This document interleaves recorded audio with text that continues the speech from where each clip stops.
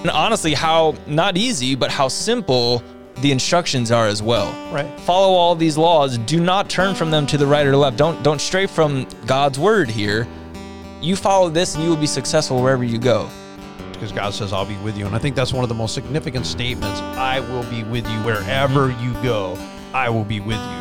If you're up on the lake, I'm going to be with you. If you're on a river, if you're on a highway, if you're at work, if you're at home, if you're in church, if you're in the city, you're in the country, wherever you are, I'm going to be with you. You can't get better than that. This is the Way to Go podcast, and we are about faith, family, and daily life. We're about taking God's word, breaking it down, making it practical to everyday living. Now, if you want to watch the show, you can actually go to Eagleville Bible Church. Just go to YouTube, type in Eagleville Bible Church. You will find it on the Way to Go playlist. But again, faith, family, and daily life. This is what we're all about. Welcome to the Way to Go podcast. I'm Bill McMinn from Eagleville Bible Church. Along with me is Eric Barfell, another pastor, Pastor Eric Barfell. It's me. Youth pastor. Good to be here. Thanks for having me today. It's good to be back. It's been a while. It's been a while. Well, you know what? You're busy sometimes. And I'll say, Eric. I'm busy all the time. Eric. Well, you're too busy sometimes. Eric, you want to help me? I can't do it today, Bill. But I'm glad you did today. I was glad, actually, because I came in. I didn't know if you'd want to do it or not, but I thought this would be a good show for you. Oh, yeah. Last time you asked me, I was doing my brother's wedding. That was just a couple weeks ago. Yeah, that's what it was. So I do invite him, actually, believe it or not. I do invite this cat to come with me from time to time and do the show. And today I got him here, so I was pretty excited about that. But, when I was a teenager, they would have Sunday morning church and Sunday night church. And so the pastor said on Sunday morning he was going to talk about success and how to be successful. And now I'm probably 15 or 16 years old, but I'm really tuned into that topic. Interested on the idea of success. Yeah, right. So I go there and I listened to the sermon. He was preaching through the book of Joshua, and it was that passage, which we'll talk about in the show, that says, if you meditate on God's law and you do it, you're careful to obey everything written in it, then you will be prosperous and successful. And I was kind of waiting for a recipe of, well, hey, if you do this and, maybe get to sleep this time and you read these many books and you work this many hours or whatever it's going to be. I have no idea what I was expecting, to be honest with you. Some Tony Robbins pump up kind of. Yeah, right. I wasn't expecting read your Bible and do what it says. I was not expecting that. But that is true. I mean, it is what the Bible says. But when you think about the world and the world's definition of success, or our friend's definition of success, I mean, what kind of things have you heard, as far as this is what success looks like? The whole being able to buy whatever you want, whenever you want, being able to go and travel wherever you want, and money. I guess it comes down to finances. Being able to buy stuff, being able to have all the cool toys, all the newest, latest, greatest, biggest TV kind of a thing. Right. Of course, I don't care about that. Yeah. Biggest TV. I've had the same TV, I bet, 10, 12 years easy. Right. I don't even care. It's it works. I don't want a giant TV. Have you seen my cars? They are, in fact, the biggest and the best. Yeah, right. Well, I do think it's true, though, because all my days growing up, this is the kind of stuff I would hear. And even if I got I don't know, grandma used to write, and she would just say that, oh, hey, so-and-so so successful, and they're making so much money.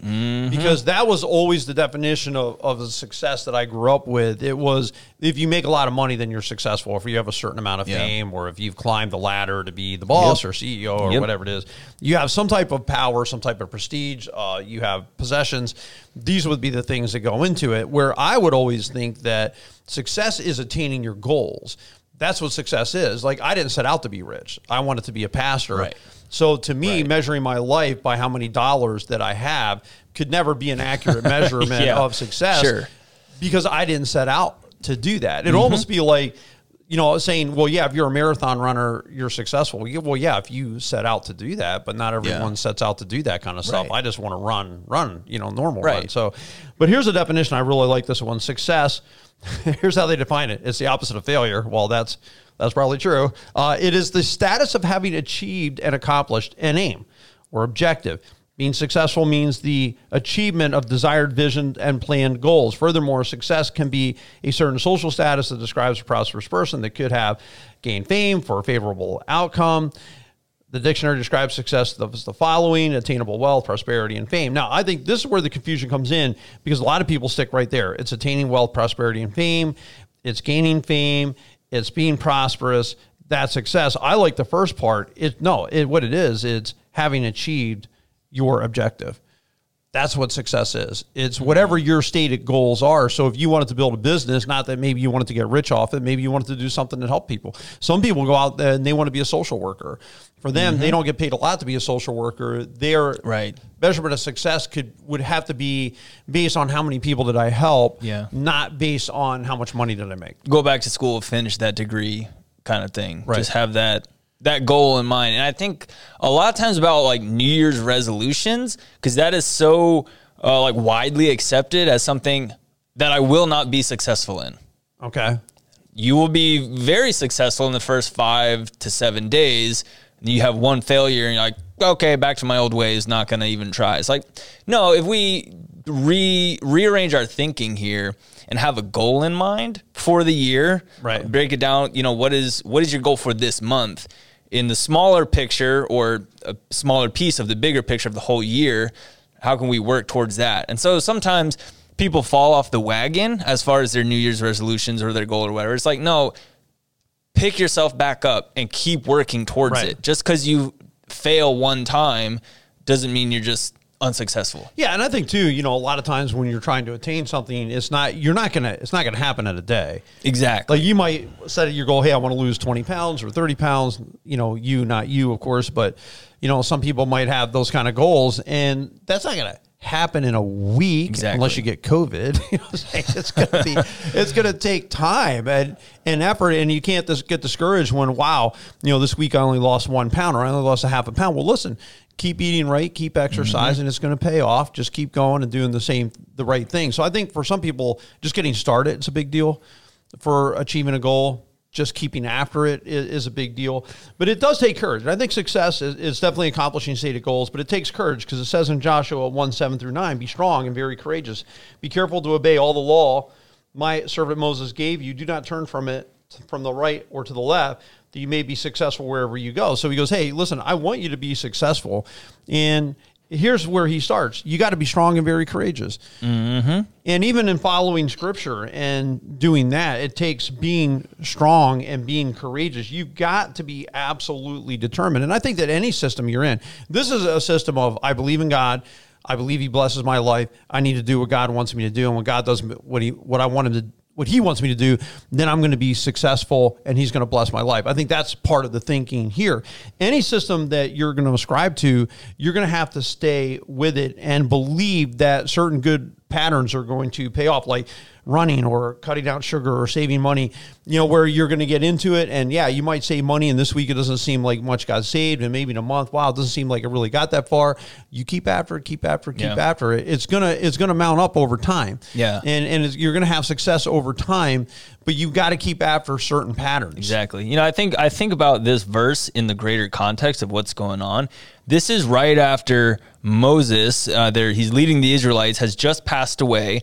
Joshua was his second in command. Now, and the verses before this literally say, Moses, my servant, is dead. Joshua, you now take these people and then be strong and courageous. You're going to be the one to take them into the promised land. Right. So it's like, in my context, if you were just no longer all of a sudden, Eric, you're going to lead these, you're going to be the new that would terrify me. Right. How much experience did Joshua have? I don't know. It doesn't seem like a whole lot. Yeah, sure, he learned a lot being under Moses. Right. But now he has this opportunity where he is the leader, the head honcho guy. So is there a great deal of fear in there? Oh, absolutely. A tremendous fear of failure, where the Lord promised or says to him, be strong and very courageous, follow all these laws, that you may be successful wherever you go. Right. What a tremendous promise that is. And honestly, how not easy, but how simple the instructions are as well. Right. Follow all these laws. Do not turn from them to the right or left. Don't stray from God's word here. You follow this and you will be successful wherever you go. Right. Simple, yes. Easy, no. Right. Well, Joshua was, he had been through the 40 years of wandering. He's one of the 12 spies that got sent out 40 years prior. He was definitely already a leader then. He was certainly their military general. So, I mean, this guy had a lot of experience, especially when it came to battle, and that was the next step up for them. It was to go conquer the land, and so he's the perfect leader to fit into it, but it is still daunting. And I think that when you're telling somebody, listen, you got to be strong and courageous, sometimes the being strong and courageous is saying, listen, this isn't going to fly. Yeah. This is how we have to behave. You think at the end of his life and after they've conquered the land and how he tells people, listen, as for me and my house, we will serve the Lord. We will. And I don't care what the rest of you are going to be doing, but this is what I'm going to be doing. And to be that kind of person, because he's going to go into a foreign country, B, a country that's so bad that God is having the Jewish people take them over because of all the nonsense that they do and all the garbage they do. And so they're actually it's almost kind of like, not only is it a blessing to Israel, but it's also a cursing on those people because of all the many rampant moral failures they had. And so here's a group of people coming in. You can't get caught up in that, Joshua. You can't get caught up. Yeah. You have to be the person.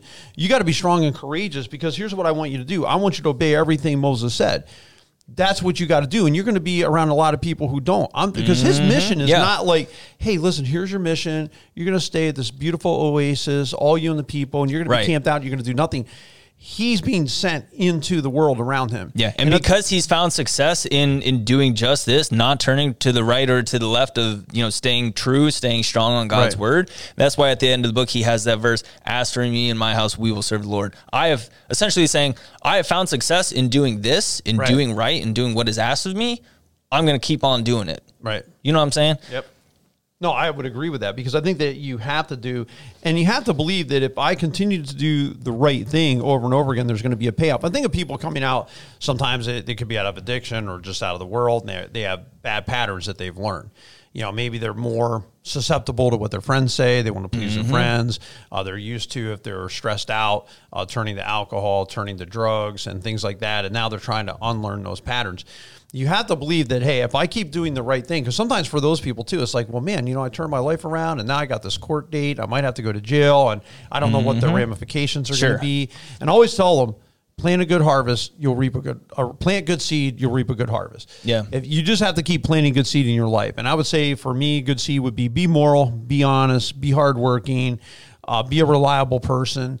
That's the kind of person, that I want to be. I want to follow what God has to say. I want to do it consistently. I'm not interested in what everyone else is doing, because I'm here for a different purpose. And I think that comes to the point of where you realize success is based in God, that you can't do it without him, because it says in verse 8 of Joshua 1, keep this book of the law always on your lips, meditate on it day and night, so that you may be careful to do everything written in it. Then you'll be prosperous and successful. Again, it's a repeat of verse 7, really. Yeah. Have I not commanded you? Be strong and courageous. Do not be afraid. Do not be discouraged, for the Lord your God will be with you wherever you go. Amen. And that's really where you see the key to success is having God's blessing in your life. It's not like in our world today, I think there's a thought that I detect out there, just seeing it on Instagram and whatnot. If you have enough positive thoughts, if you just envision enough positive things are going to happen. You're going to make me throw up. Stop. Where I look at it and say this, no, when you're doing the right thing, positive things are going to happen. Yeah. I think there's affirmation in it as well. There's peace in it as well. Right. When you're just trusting God, like I look at my property, I have a beautiful property, a beautiful house. I love my wife. I love my life. I look at God as being the one who provided those things. I don't look at it like, well, I went and did these things and thought happy thoughts until it happened. I prayed about these things. I prayed, Lord, I need a house. I need a place to live. And God was providing that. And God, before I ever showed up in Ohio, already knew that I would need a house after so many years of being here. He already knew what he wanted me to do. He was already working out all these details. Before all the chaos of COVID even was hitting, God already knows what I'm going to go through. He's already working out all these details. Like my life is, I'm looking to him. I don't believe in my lucky stars. I don't believe in horoscopes. I don't That's good. believe in any of that kind of thing, like stars are guiding my life or my destiny. I'm looking for God, and God says, I want you to just obey me. That's all I want you to do. If you obey me and follow me, I'll take care of you. Yep. It's just that simple. I'll take care of you. You take care of me, I'll take care of you. There it is. Yeah, you do what's right. I want to believe that good things will follow. Maybe not 100% of the time. Some obstacles will come up. Definitely, that's gonna happen. Right. But how you react to those obstacles, how you choose to continue after those obstacles, you still have the power to do what is right, and choose for yourself. I would highly recommend praying. I would highly recommend people pray and seek God. God says, if you seek me, you're going to find me. I think it's a key in life. Now, he says here, meditate on the book of the law, so the Bible, meditate on it day and night. I would say, open up your Bible, get familiar with it. Psalm 1 says, basically, stop hanging around with people who are going the wrong direction. The seed of scorners. Stop taking counsel from these people. Get in the Bible. He said, if you do that, it says at the end of Psalm 1, you're going to be like a tree planted by rivers of water.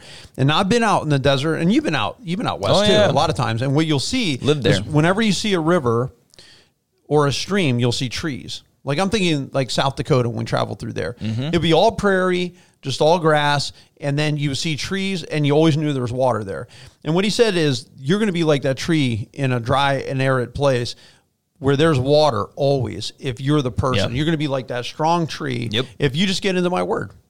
And I think we should just take that seriously. Yeah, and I love that analogy as well, because there's times where we just need to soak it up too. In every sense of the word, just saturate ourselves completely.